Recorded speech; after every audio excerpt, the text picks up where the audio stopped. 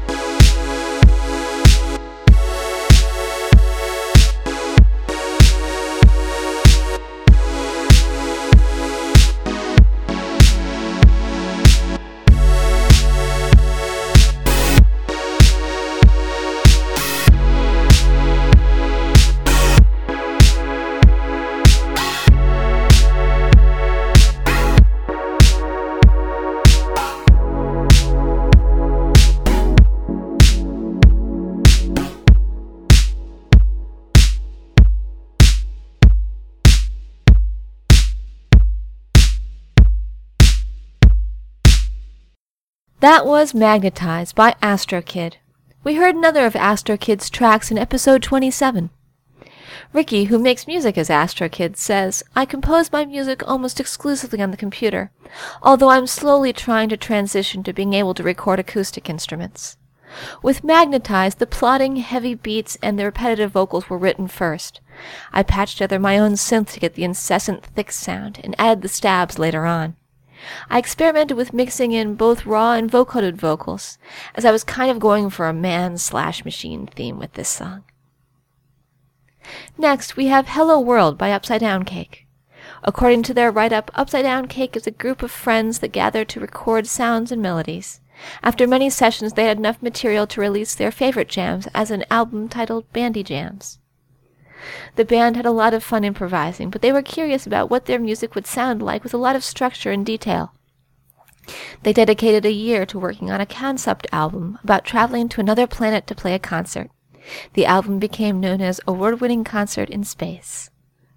At the point in the story where we find Hello World, the band has crash-landed on a planet, had their robot possessed by an alien intelligence, and been taken to a temple that will spit them out in another reality. In Hello World, the band leaves the temple to find that the planet now seems to be covered with robots and buildings. The unseed natives of the planet loved the band's technology so much that they needed to expand upon it, giving themselves each a robot body to experience their world in new ways. Want to find out more about the album and what happens to the band? Then check out the show notes. For now, here is Hello World by Upside Down Cake. Taller